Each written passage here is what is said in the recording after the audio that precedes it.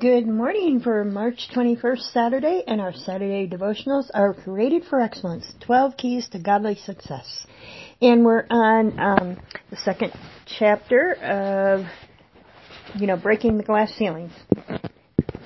And we talked about the first ingredient. Now we're going to talk about the second ingredient, which is knowledge, education, and training.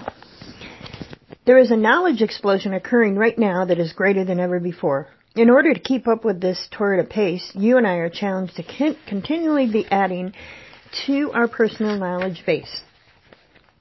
The book of Proverbs tells us that a wise person stores up knowledge. An important point to remember is that it isn't what you know, it's what you do with what you know.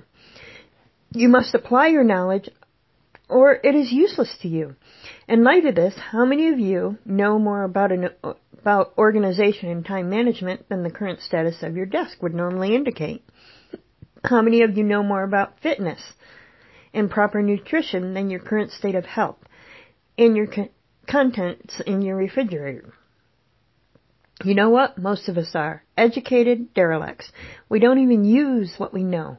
The point I'm attempting to get across here is that in most cases we already have the knowledge to reach more of our potential. It's putting it into practice that we are working on.